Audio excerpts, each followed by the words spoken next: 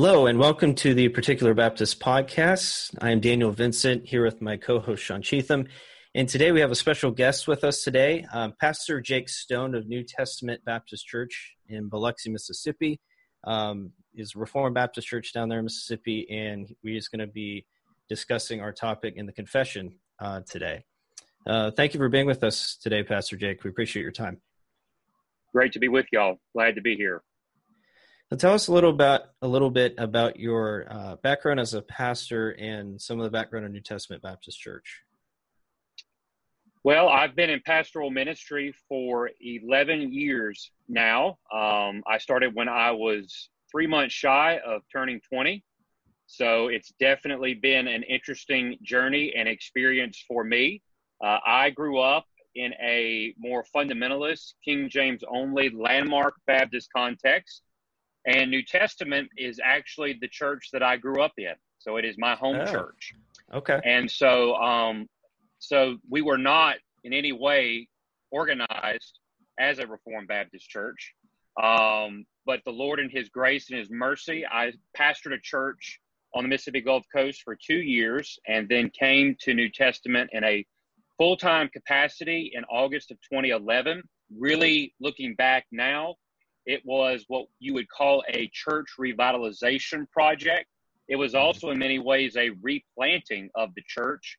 And from August of 2011 to now, the Lord has been very kind and gracious to us, not just in adding to our numbers, but really bringing us more and more into conformity with his word. Through that period, I came to understand what expository preaching was. We moved away from the King James onlyism that we had known and also came to the doctrines of grace. And that really then opened up things like 9 marks, what's a healthy church, the founders ministry, historic Baptist theology.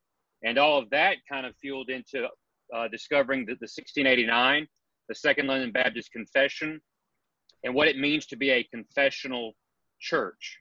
So at New Testament, for example, the 1689 is the confessional standard for those who are elders.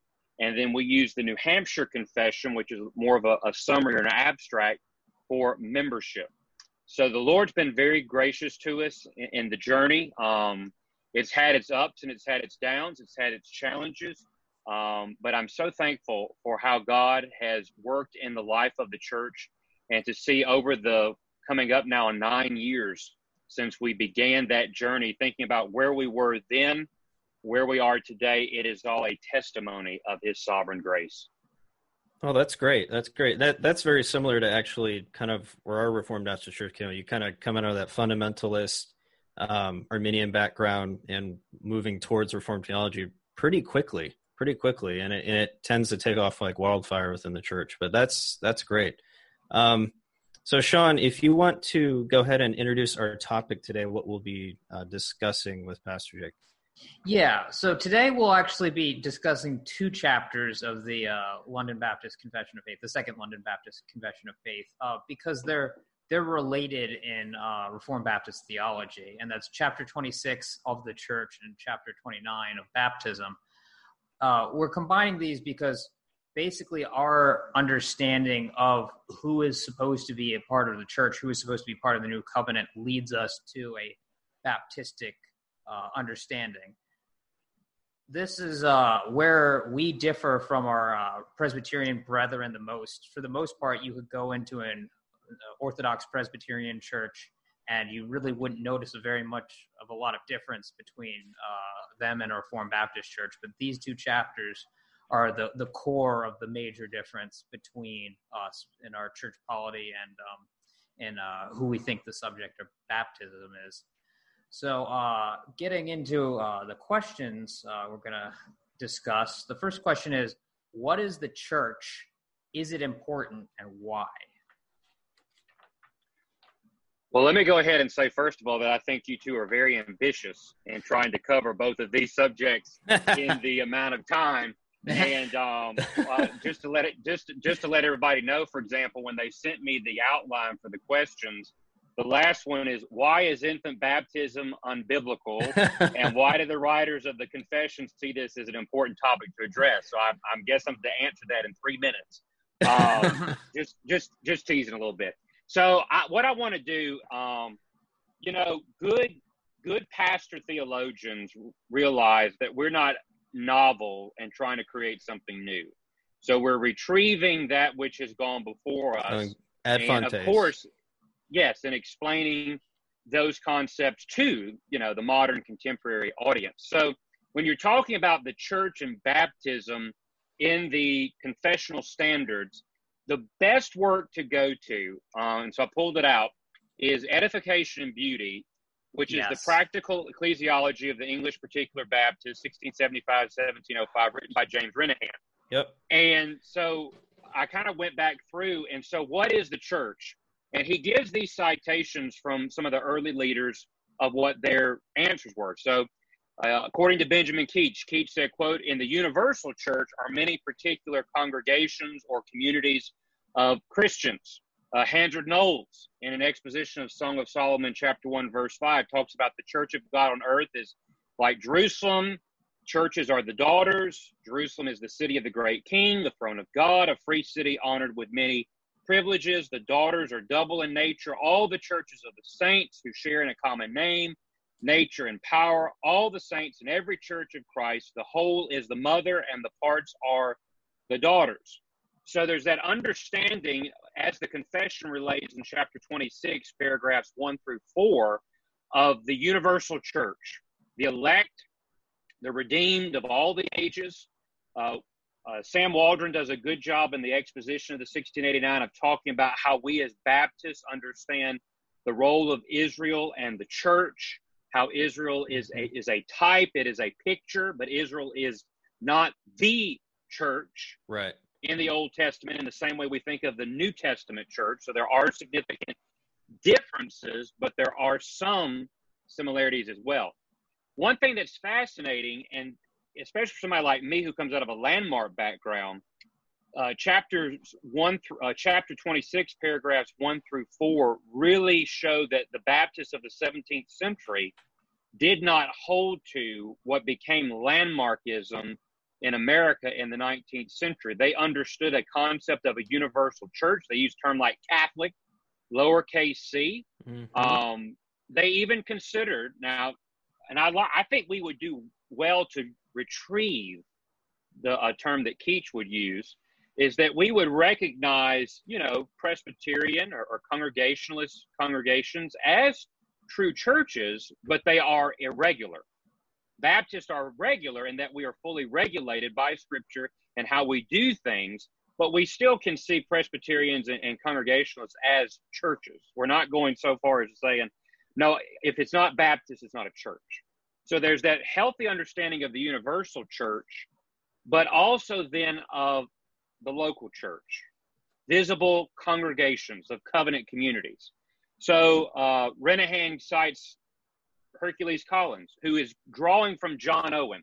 And here's an important thing. Baptist ecclesiology is in itself rooted in the Congregationalist movement of the separatist Puritans. So they definitely are drawing from men like John Owen and Thomas Goodwin. In fact, the chapter in the Second London Baptist Confession on the church is drawn from the Savoy document, paragraphs 1 through 4.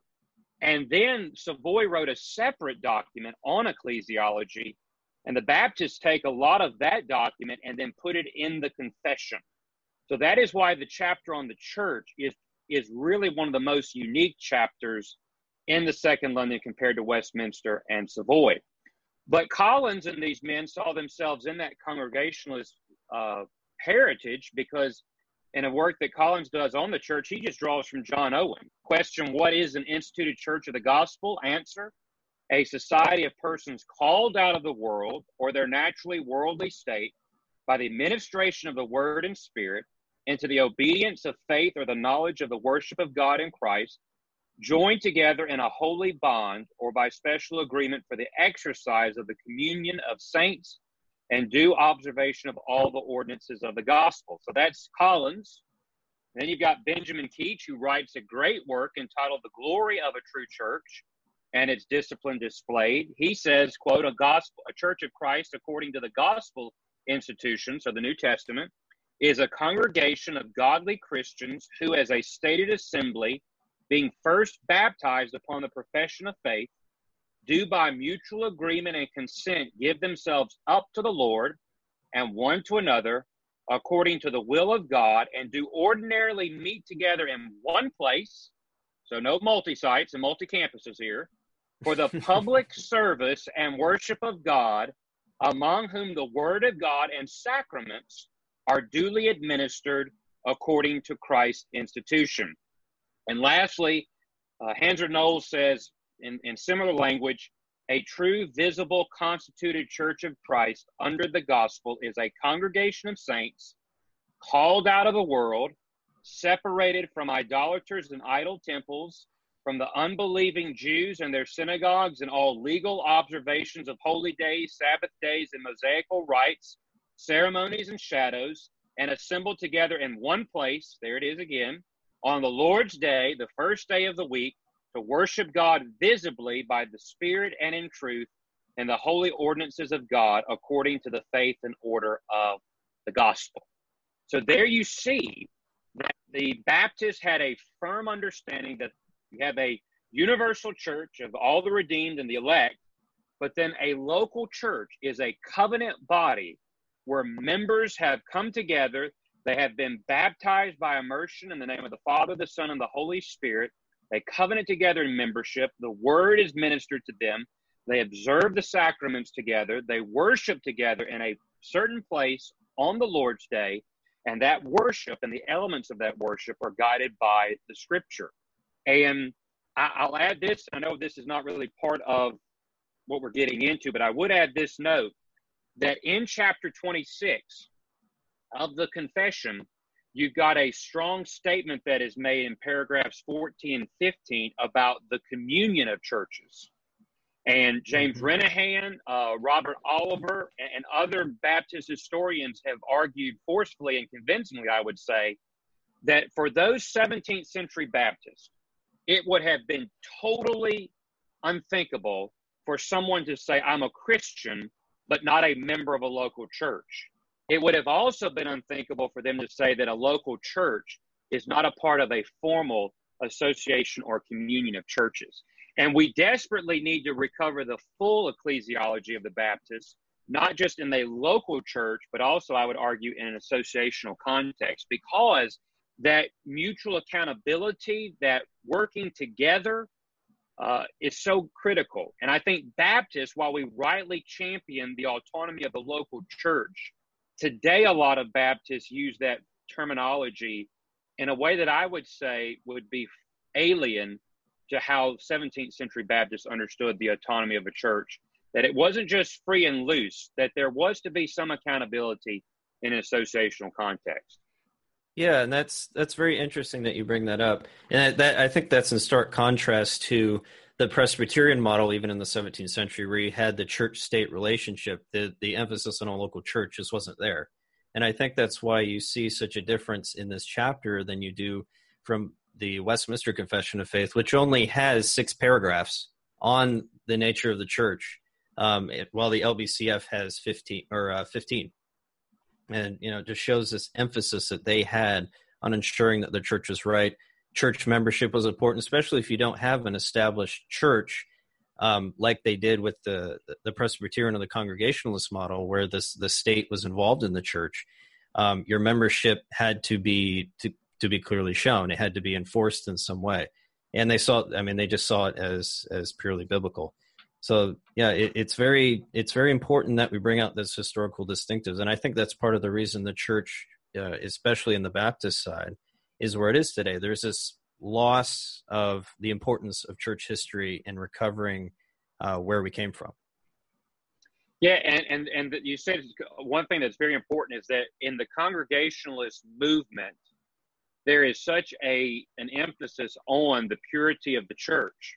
The independents, men like Owen and Goodwin, and then over in the colonies like John Cotton, were right in emphasizing that. But Baptists said, and I know we'll get to this in a little bit with baptism, but that's where they continue that line and that importance of the purity of the church. And that's going to show the significant problems that you've got with infant baptism and saying, all these people are members of the church, right? Whether they're believers or not, or they can come and so forth. And I think that I don't think there's any group in Protestantism that was more made distinct by their ecclesiology than Baptists. And yet I would argue today, we have many people who would claim the name Baptist who don't care about that distinction. And I would say last year, Mark Dever came to Jackson, Mississippi at a conference, and he said that Baptists believed in the 17th century that the Bible had definitive things to say about the church. And he said, and I think the Bible still has definitive things to say about the church. That's what it means to be a Baptist. These men went to prison. Some of them died in prison for the very reasons that they held and thought that ecclesiology mattered that much. They were willing to go to jail. And I think we do a disservice when we kind of shrug our shoulders and claim that name and yet don't really care much. We have to be careful. I do think that there can be a tendency in Baptist history, as seen by landmarkism, to be too sectarian. We can go to an extreme there. But I think in our current climate today, that's not really the challenge we face right now. It is too much of really missing what those distinctives were, like regenerate church membership. And the regulative principle of worship. Those things were at the heart of Baptist ecclesiology. If I can say one more thing about this subject is that Baptist ecclesiology was fueled and anchored by the regulative principle. And if you reject the regulative principle, that's why a lot of Baptist ecclesiology looks as funky and operates as funky as it does today. Because when you throw the regulative principle out, an ecclesiology that is driven by that is just not, you've got a mess and it's not going to work. Yeah, exactly. That hits the nail on the head right there. So moving on to the second question, we've already begun to touch on this a little bit, but just to get into it a little bit more fully, who are the members of the church supposed to be? Well, the members of the church are, first of all, they are supposed to be believers. And Sam Waldron does a really good job in his exposition of the 1689, where he talks about how Baptists saw discipleship, baptism, and the church membership all connected together in the Great Commission that is given in Matthew chapter 28. So Waldron makes this comment. He said, quote, "Discipleship therefore demands baptism, church membership, and submission to the elders and teachers of the church. Church membership presupposes and demands discipleship manifesting itself in obedience to the Lord, obedience manifested specifically in the acts of baptism and submission to the word in the teaching ministry of the church." And so that is why a person to be a member of the local church must be a believer. I would say they need to be examined. Now, I think that's a church by church case as far as what that looks like and how long that lasts. But I do think we have a right to question. Renahan talks about in his book the practice in the 17th century. And I remember reading it for the first time and thinking just how that would cause people's minds to explode today, that if somebody wanted to join your church, there were people appointed by that church who went and talked to people that you worked with, your family, to kind of know who you were. That was part of their interview process. That's how serious they took those who were coming into the congregation. So it wasn't just that a person, walked the aisle on Sunday morning and said, "I want to join the church." And after they said that, church voted them in and was welcomed them. There was a process that they went through. And so that's where having good instruction, even a form of catechizing, takes a part. And then submitting to the church, to the elders, as they teach the word and the ministry of the word. So this was a very important thing. And then, discipline, accountability, that's all a part of being a member as well. We're not, let's say we have 50 members of a local church. We're not 50 separate islands doing our own thing. We are together on one island as 50 people united and joined together. And that's why church covenants, I grew up in a context where every church in the South had on the wall a church covenant, and it was there as an ornament, as a decoration, because nobody referred to it. It didn't mean anything. Now, if you tried to take it down, that would have caused, World War III in that place. but it had no binding, power or authority in the life of the church. But the practice of Baptists in the 17th century was signing church covenants. That's still going on when William Carey pastors in England. The second church he pastored there, they actually disbanded because there was so much unhealthiness spiritually in that church. And they reconstituted around a new covenant. And Carey said, if you can't sign it, you're not a member. And so that was continued. Mark Dever, when I went to a weekender at his church, he shows on the back wall when Capitol Hill first constituted, all the members signed the covenant. And that's something that we do at New Testament as well. That was historic practice of Baptists to show we take this seriously. It's one thing to verbally affirm something, but it is a lot more meaningful when you actually put your signature and sign that you are agreeing to something. And so we need a recovery of covenant membership as Baptist churches, and what that means, what commitment we have given not only to Christ, but to one another as well. Yeah, that's very important, because we don't want people in the church who have no understanding of the gospel. They might say, yeah, I'm a Christian. I was baptized, but they can't tell you, how in the world they were saved. I know for our church in particular, one of the things that the elders look at, one of the questions that they ask, they'll say, can you tell me the gospel in 60 seconds or less? Something like that, to make sure people understand what it is that they're professing, and to ensure that they really have believed it and embraced it, and ensuring that they have actually believed it and repented of their sins. So, yeah, it's very important. And then the church covenant aspect, that is very crucial, because I think church membership, even maybe in Reformed circles too, is very flippant.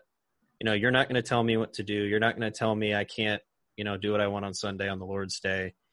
That there's this seems to be this lackadaisical attitude towards committing to a church. It's more of a visible membership rather than actually heartily and biblically committing yourself to it.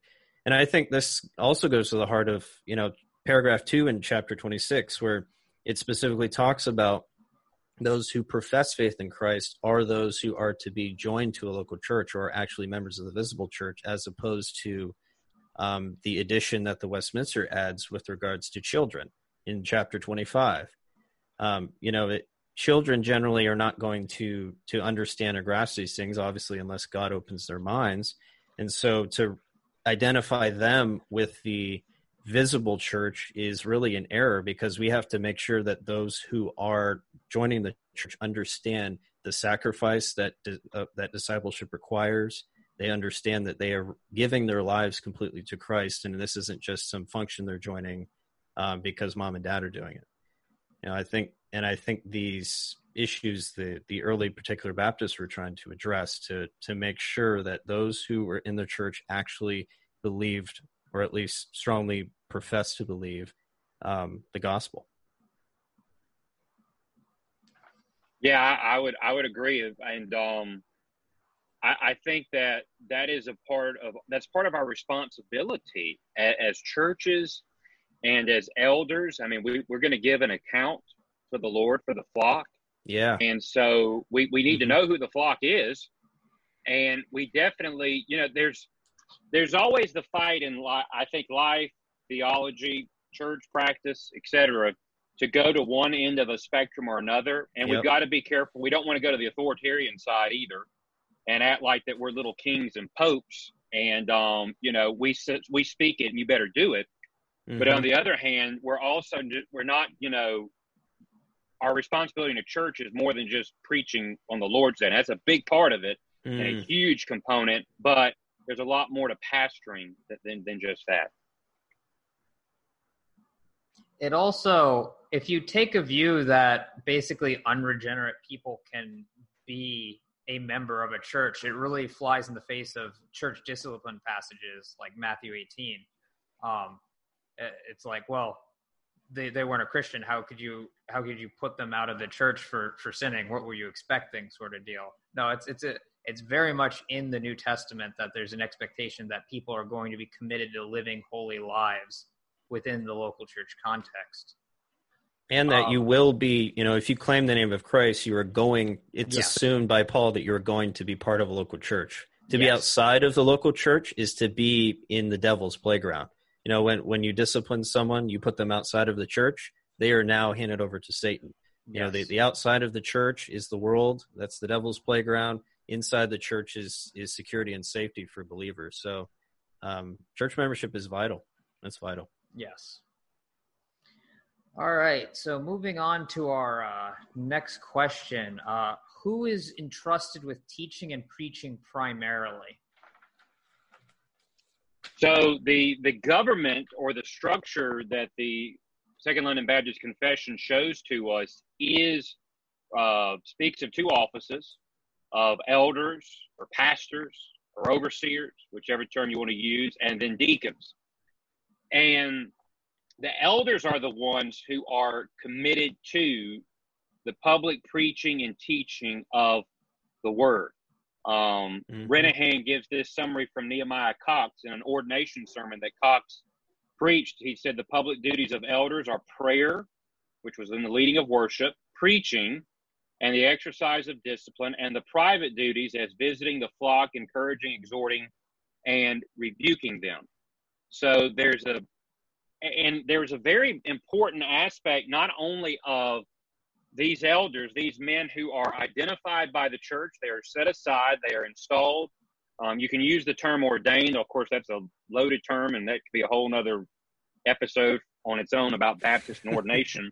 But there was a sense that these are people who are marked out, and Baptists were Congregationalists, so the church is the ultimate and final authority.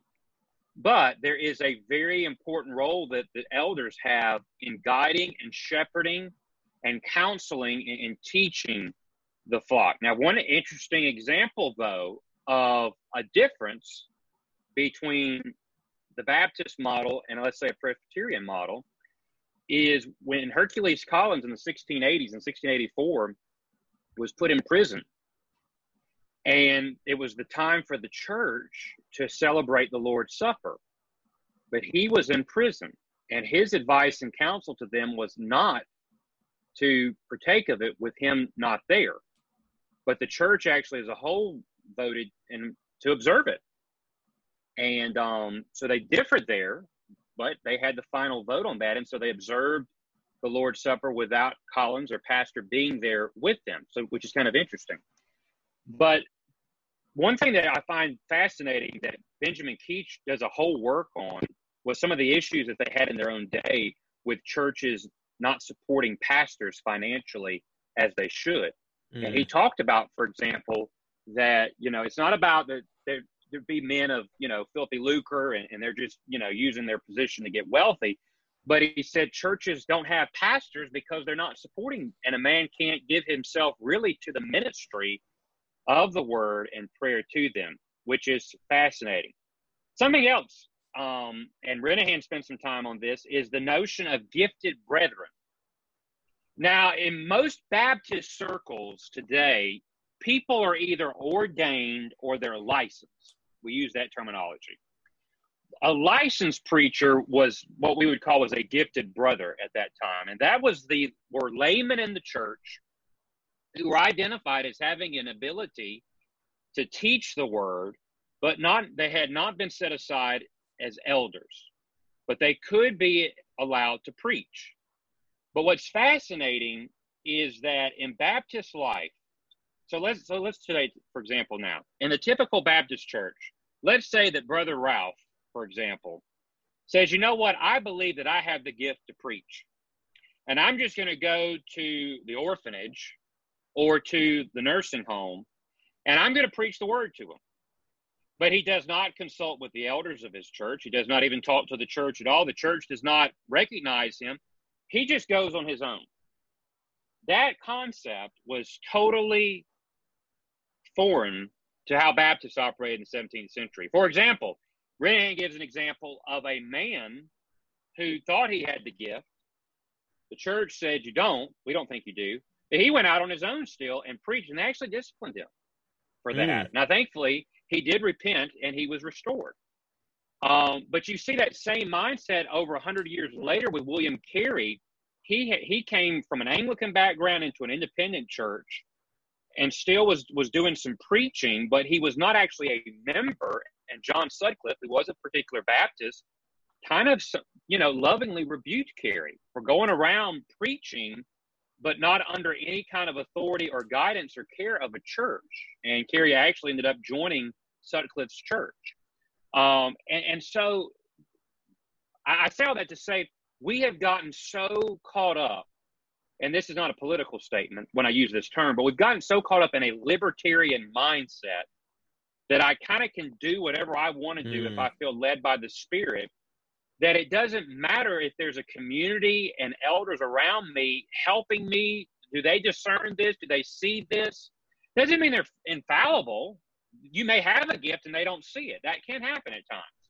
But for the most part, we need people in our lives. So it wasn't so preaching and standing behind the pulpit was not some willy-nilly, free as you want it to be thing among Baptists in the 17th century. And I would just argue, I would just make the statement too, I'm a Calvinistic Baptist, so I stand in the heritage of the particular Baptist, but as Timothy George would call them, our cousins, the General Baptists, the Arminians, they were also just as fervent on a lot of these things on ecclesiology too. So Baptists, even though they had differences on soteriology, both groups were very emphatic about how important the local church membership was, and then structure and the preaching and teaching of the word. It was not something that was done haphazardly. So, like, for example, when I started preaching, on February the 1st, I went before the church and said, I believe the Lord's calling me to preach. February the 8th, I preached my first sermon. And I was preaching every week after that at different churches, and I got called to pastor 3 months later. Now, I had no business pastoring because I didn't even know how to preach then. I didn't even know what expository preaching was. I didn't even know what preaching was in general. But that was just how things were. It's just, we got a pulpit, we got a need, we'll just throw you in there. And I think sometimes, we don't lovingly disciple and shepherd and mentor and help men and guide them. And that's what this is about. It is about raising up and training men within the congregation to teach. We want to be raising up elders. That should be and leaders. So I hope that kind of answered the question there. But it was a very serious thing about preaching and teaching in the local church, and that there was a process and there were things. Renihan makes this statement. He said, public ministry was a very important matter and could not be treated lightly. Those who thought that they could act on their own needed to be brought under the regulating power of the church. Mm-hmm. And again, that's a very healthy, fine balance we need, but we need that desperately today when so much is happening with men who think the ministry is theirs, and they don't see it as a grace and a mercy that God has given to them to be exercised in the local church. Yeah, and I think that's in stark contrast to men like George Whitefield, who came a little bit later in the 18th century. He had a Calvinistic background, but he thought that he was called to preach and just went around preaching. And he actually kind of rejected the idea of a local church. That was at least putting himself under the headship of the local church and the importance of the local church. And he ran with the Methodists, with the Wesleyans in that regard. But you do see that stark contrast. And part of what the early Particular Baptists, especially at the 1689 General Assembly, was to seek funding for pastors to go and establish churches in different areas throughout the country in England. So they saw this as very important. And pastors should be able to make their living off of preaching as much as possible. You know, they shouldn't be distracted by other jobs. Sometimes pastors do have to pick up a job. You know, sometimes churches are small, but their primary goal should be to focus solely on preaching and teaching and ministering to God's people.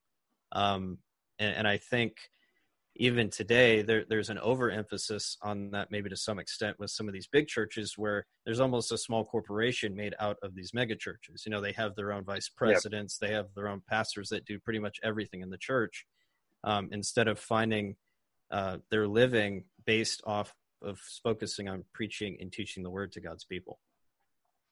And I would add something too, and this was very convicting to me when I read through the Renihan book, is that one of the problems we've had in churches is that, and I think it comes, you know, sadly, I think one of the issues that has happened in churches with sex abuse and children has been because we have created so many different positions in the church that we don't have qualifications for in the Bible.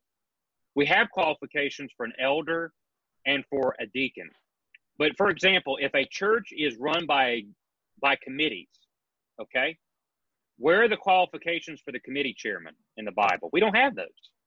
We have so many created positions within local churches that we don't have biblical guidelines and mandates for, and that's how people who have no business being in any kind of leadership position get put in it, and sadly abuse and misuse what's been given to them. So you use the example, the corporation mindset. Churches become so complex. You got to have a flow chart. Right. You got to have a flow chart to show how everything works in a local church. I would say maybe we need to step back and see, can we simplify this? Because the ecclesiology model in the New Testament is very simple. It's very straightforward. And I think we suffer when we create so many different positions and layers and groups and subgroups, and people get into those places where they shouldn't be. They should have no authority, should have no power, and we don't have any way of regulating and mandating that because we don't have that in the scripture. So a lot of those churches don't even have elders in the first place. Yes, yeah, usually you've got a group who are deacons who are functioning as elders. Right. And again, it's just you have lots of, it's confusion. It is a lot of confusion. Yep. It really is actually insulting to the wisdom of God. God preserved not just once but twice the qualifications for elders in the New Testament. It's repeated in multiple verses that there should be a plurality of elders in the churches by way of example. To then go and say, yeah, that's the New Testament pattern, but we want to do it like this, or we're going to change it like this. You're essentially saying either that God really hasn't spoken in his word, or you just don't care, and that's not a place you want to be. Yes, and I always will be careful. We can romanticize the past, and I'm not here trying to say that the churches in the 17th century and Baptist life were perfect, and they were all, you know, little model Zions, and, you know, right. That's what we need to be, is exactly like them on everything. But I think we need to ask ourselves, in the last 100 years, have we benefited or have we suffered from a lot of really unhealthy teaching that has come into the church? You made the statement about plurality of elders. I mean, I grew up in a context where, you know, that you know, I actually remember when I was a teenager. So, funny little story here. When I was a teenager, we had a pastor, and he had conducted a funeral service of a member that he had pastored several years back. And he did it with another minister of another church. And he came back and he was telling us about this minister, and he said he is a part of this church in town. They have teaching elders. He said, what is that? I've never heard of that before. And it was actually a little Reformed Baptist church, and they had plurality of elders. Well, that minister that he did the service with is actually now my fellow elder at New Testament. In God's providence, a few years back, they united with us. And it's interesting how, you know, God works and connects all those dots years later. But I think about now the burdens that we share, he and I as elders, and how much easier that is for us than if I were doing this by myself. I know what that's like when I'm the only pastor. And I think that's one of the things that's happened and why men have had burnout and so forth, is that all of that is on them. You've got this board of deacons over here who make all the decisions, but they're not pastors. And so they can easily put all the responsibility on this one man and kind of take their hands off of the controversial stuff.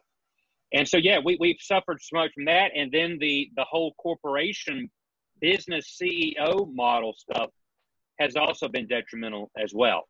And then I would add, too, that there's that model, as I said, the authoritarian, where the pastor says jump and you say how high.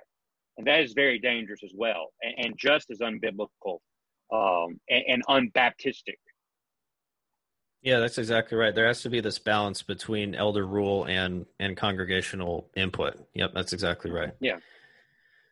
All right, moving on to our next topic here. We're going to now shift from really, well, I guess we're not really changing topics, but baptism really does tie into the nature of the church. So what about baptism in terms of the nature of church? How does it tie into the church's nature and what we know biblically about the church?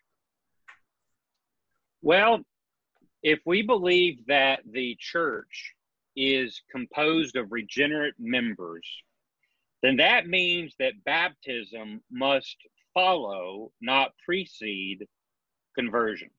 Mm-hmm. So as Baptists, we believe that a person must be converted and then they are baptized. That's why we call it believer's baptism, or to use Fred Malone's term, disciples baptism, the baptism of disciples. Mm-hmm. So we believe that, therefore, that a church, this covenant community of the regenerate of believers, that baptism is that way in which we publicly celebrate and identify those who are being a part of this communion. Now, one early 17th century Baptist who wrote on this subject was a man named Henry Danvers. And I think in his work on baptism that Renahan cites gives a really great explanation for what does baptism signify. And Danvers wrote, "It is to be a sign of the mysteries of the gospel, to witness repentance, to evidence present regeneration, to represent the covenant on man's part, to be a sign of the covenant on God's part, to represent the union betwixt Christ and believer, and as the means of entrance into the visible church." Now, I think one of the things that we suffer with today in current Calvinistic Baptist circles is we are quick to say what baptism is not. We offer more of a negative presentation rather than a positive presentation. And I think that is, it's always bad when your main argument begins with the negative and not the positive. And I think we suffer from that. So I think we need to do a better job of talking about actually what baptism does mean and what baptism does represent. A great book that I would highly encourage everybody to get is Green Pastures, a primer on the ordinary means of grace by Ryan Davidson. And this is from RPAP. And Ryan Davidson actually pastors in Virginia. And he has a chapter on baptism as a means of grace. We think of the Lord's Supper as a means of grace, but we think of baptism as a means of grace. And he talks about why is it that? And I just wanted to list it, first of all, and it's very similar to what Danvers says there. It is a sign proclaiming union with Christ. So baptism is a declaration that this person is in union with Jesus Christ. They are justified in him and adopted in him. We're celebrating that, all right? It is also a sign that preaches new life. I have died with Christ. I have been buried with Christ. I'm buried in the water, and I'm raised to walk in the newness of life. All of that symbolizes the miracle of regeneration. So we're celebrating that. We are celebrating that this person has been made a new creature in Christ. Then it's a sign that points to community. And he 1 Corinthians 12 and 13, for as the body is one, has many members, but all the members of that one body being many are one body, so also is Christ. For by one Spirit we were all baptized into one body, whether Jews or Greeks, whether slaves or free, and have all been made to drink into one Spirit. So baptism shows us unity that we have in community because of that union with Christ. And this is what I like, and I think we've missed this. It is a sign that gives us assurance. Now, you will hear Paedo-Baptists say, tell people, remember your baptism. Well, if they were sprinkled as infants, they can't remember it. I don't know very many who have, great memories of when they were 10 days old. But a person who has been baptized as a believer, do we ever go back and think about what that symbolized? I was baptized into the Trinity, baptized into the name of the Father, the Son, and the Holy Spirit. I've been elected by the Father. I've been redeemed by the Son. I've been regenerated and dwelt and sanctified by the Spirit. So I need to go back to those things. And he makes the statement, Davidson does, baptism is something that God has given to us to remind us that we've been buried with Christ and raised to walk in new life. Every time you see a baptism, you indeed offer praise to the Lord for his saving work in the life of others. But you also can remember your baptism as a sign that the Lord has given you to remind you of his covenant of grace and all that means to you. So he talks about we may not have a date written in our Bible, we may not have a card of our pledge, but we do have our baptism. And we can go back and remember what that signified, and that does give us assurance. That is why baptism and the Lord's Supper, we say that they are sacraments, or that they are the word or the gospel made visible to us that we preach. So that is why, and I'll go ahead and that's why infant baptism is unbiblical. And there's a lot of reasons. We don't have all the time to go into all that. But all those things that I just said cannot be said about an infant. And there is no New Testament grounds that says that those things can be a reality to the infant because of the belief of one parent and so forth. And again, Baptists, and this connects their ecclesiology and their covenant theology and their hermeneutic of how they read the Bible. Dispensationalists and Paedo-Baptists create the same error in different forms, an Old Testament primacy, one that sees sharp discontinuity, the other that sees way too much continuity. Baptists said there is continuity and discontinuity. The New Testament serves as the primacy of the New Testament in our what we're doing as a corporate covenant body. And that is why baptism is for a believer. And I would just add, that is why the whole understanding of the church and the state is so crucial here. I love our Presbyterian brethren, respect them much, but many American Presbyterians love to downplay and kind of hush the revisions to the Westminster in 1788 in America, because there's a lot of big differences between it and the 1646 because of politics and civil society. And I like what I think it's Matthew Bingham who argues and says you cannot say that the Westminster Assembly wrote anything in a haphazard way. That, agree or disagree, they gave attention and time to what they wrote. Yes, they and did. They were pretty specific about what they wrote about the civil magistrate and the state church. And so it's not a small difference. And that's why I think, I say it tongue-in-cheek, but I do think that Baptists are the thorough reformers, in that we continue the process of reforming the church to its biblical place. Yeah, and I think that's a great point about covenant theology, Pastor Jake, that I think that our view of the church does go back to who its members are, and that goes back to how we view covenant theology. Because like our Paedo-Baptist brethren view covenant theology, it's one covenant under two administrations, while we would say no, it's a completely different covenant, and the members of that new covenant are only believers, as Jeremiah 31 explicitly teaches. So yeah, I think all of those things have to be tied together in order for us to have a proper understanding of the church, or we're going to have a mixture.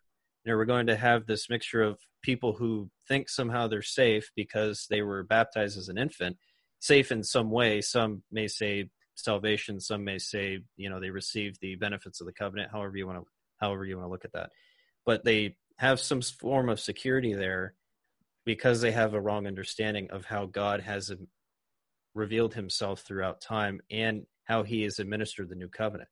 I think that's absolutely crucial. We can't disconnect those baptism, the church, and covenant theology at all. Yes, and I would say, two things. That's why in Pascal Denault's book on covenant theology, he makes the point in the very first pages about Baptists, before Baptists ask the question, who or what is the church? They asked, who is in the covenant?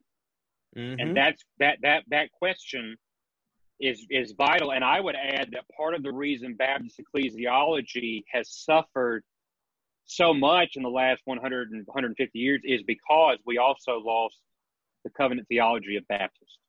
That totally got diminished. And, people ask, how did these things get lost? Whether it's covenant theology, we're talking about the doctrines of grace. And I always say, I don't have one answer that I can prove everything definitively historically, but I can say this, I think, and safely say it. I think a lot of those things began to be assumed. And when you assume things, you lose things. And if you don't keep teaching it and keep preaching it and keep catechizing it and keep confessing it, the next generation is kind of what it says there in the book of Exodus. There arose a Pharaoh in the land who did not know Joseph. He didn't know who he was and didn't know the history. And so if you don't know that, there's a vacuum and something's going to fill the vacuum. And typically it's going to be something new that was not taught previously. Right.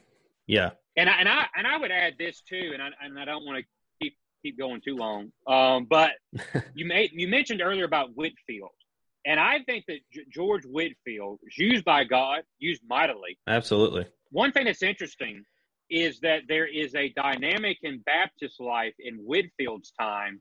It's a little bit different than the 17th century. The reason that men like John Gill and others were very resistant to Whitefield was on ecclesiology. He was a Church of England guy, and they thought the Church of England was apostate.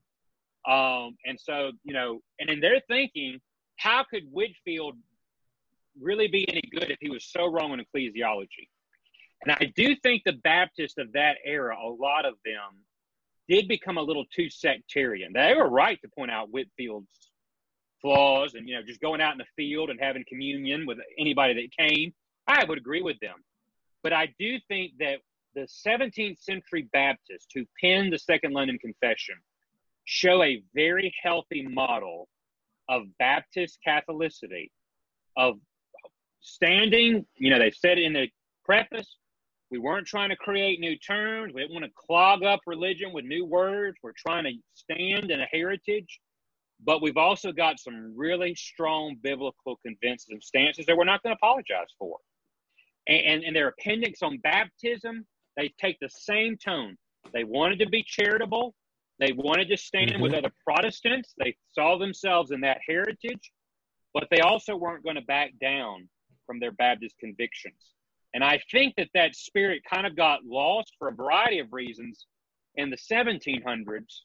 And I see it sometimes now in our own day that we can get a little bit too tribal if we're not careful. We want to be confessional. We need to be proud of our heritage. We need to know it. We need to teach it. But we also need to make clear, just as Spurgeon said when they opened the Metropolitan Tabernacle, he said, I don't shy away from calling myself a Calvinist. I don't hesitate to say that I'm a Baptist, and he pointed to the baptistry there in the tabernacle. But he said, above all, I want it to be known that my creed is Christ. Christ. And I think that needs to always, we need a Christ-centered confessionalism and a Christ-centered Baptist identity. Yeah. And we can do that with our ecclesiology. No, we can do that with our ecclesiology. We make no apologies for being Baptist. Yeah. We are Baptist for a reason. But we don't have to be, I think it was Mike Huckabee years ago who said, I'm a conservative, but I'm not angry about it. Well, I think we can be Calvinistic Baptists and not be angry about it, and we would do us well. Yeah, and I think, to your point about having this unity among those who differ with us, I think there is a tendency, especially with Reformed Baptists and Presbyterians today, to have this kind of passive-aggressive attitude, especially on the issue of baptism, where you're making memes and poking at other brethren, and it's clearly meant to be fun, but there's also an element of truth to it, I think. And we need to be careful about that. I think there's place to poke fun at times in a charitable way, but we have to be careful and remember that those who came before us, the writers of our confession, did not take that attitude. They believed that Presbyterians were brothers. They wanted to show that they were in union with them on the core issues, the orthodox biblical issues of the gospel, of Christ's death, things like that. But they did want to be clear on where they stood, but wanted to do so in a way that was charitable and was not showing that they were disassociating themselves from those brothers. Absolutely. All right. Well, I think we made it through all of our topics today. It was a very good discussion. Pastor Jake, we really appreciate you being on today. Thank you. I really enjoyed it. Glad to be on with you guys and appreciate the work you're doing. Thank you, brother. Thank you, brother. All right. Well, that is all we have for today. Join us next week. Lord willing, we'll be having another episode next Saturday. This is our last episode through the London Baptist Confession of Faith. We were selective in our topics. We weren't going through every single chapter, but today will be our last day, and we'll be starting some new topics next week, Lord willing.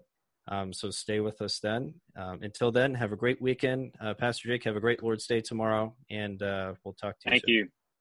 Have a good one.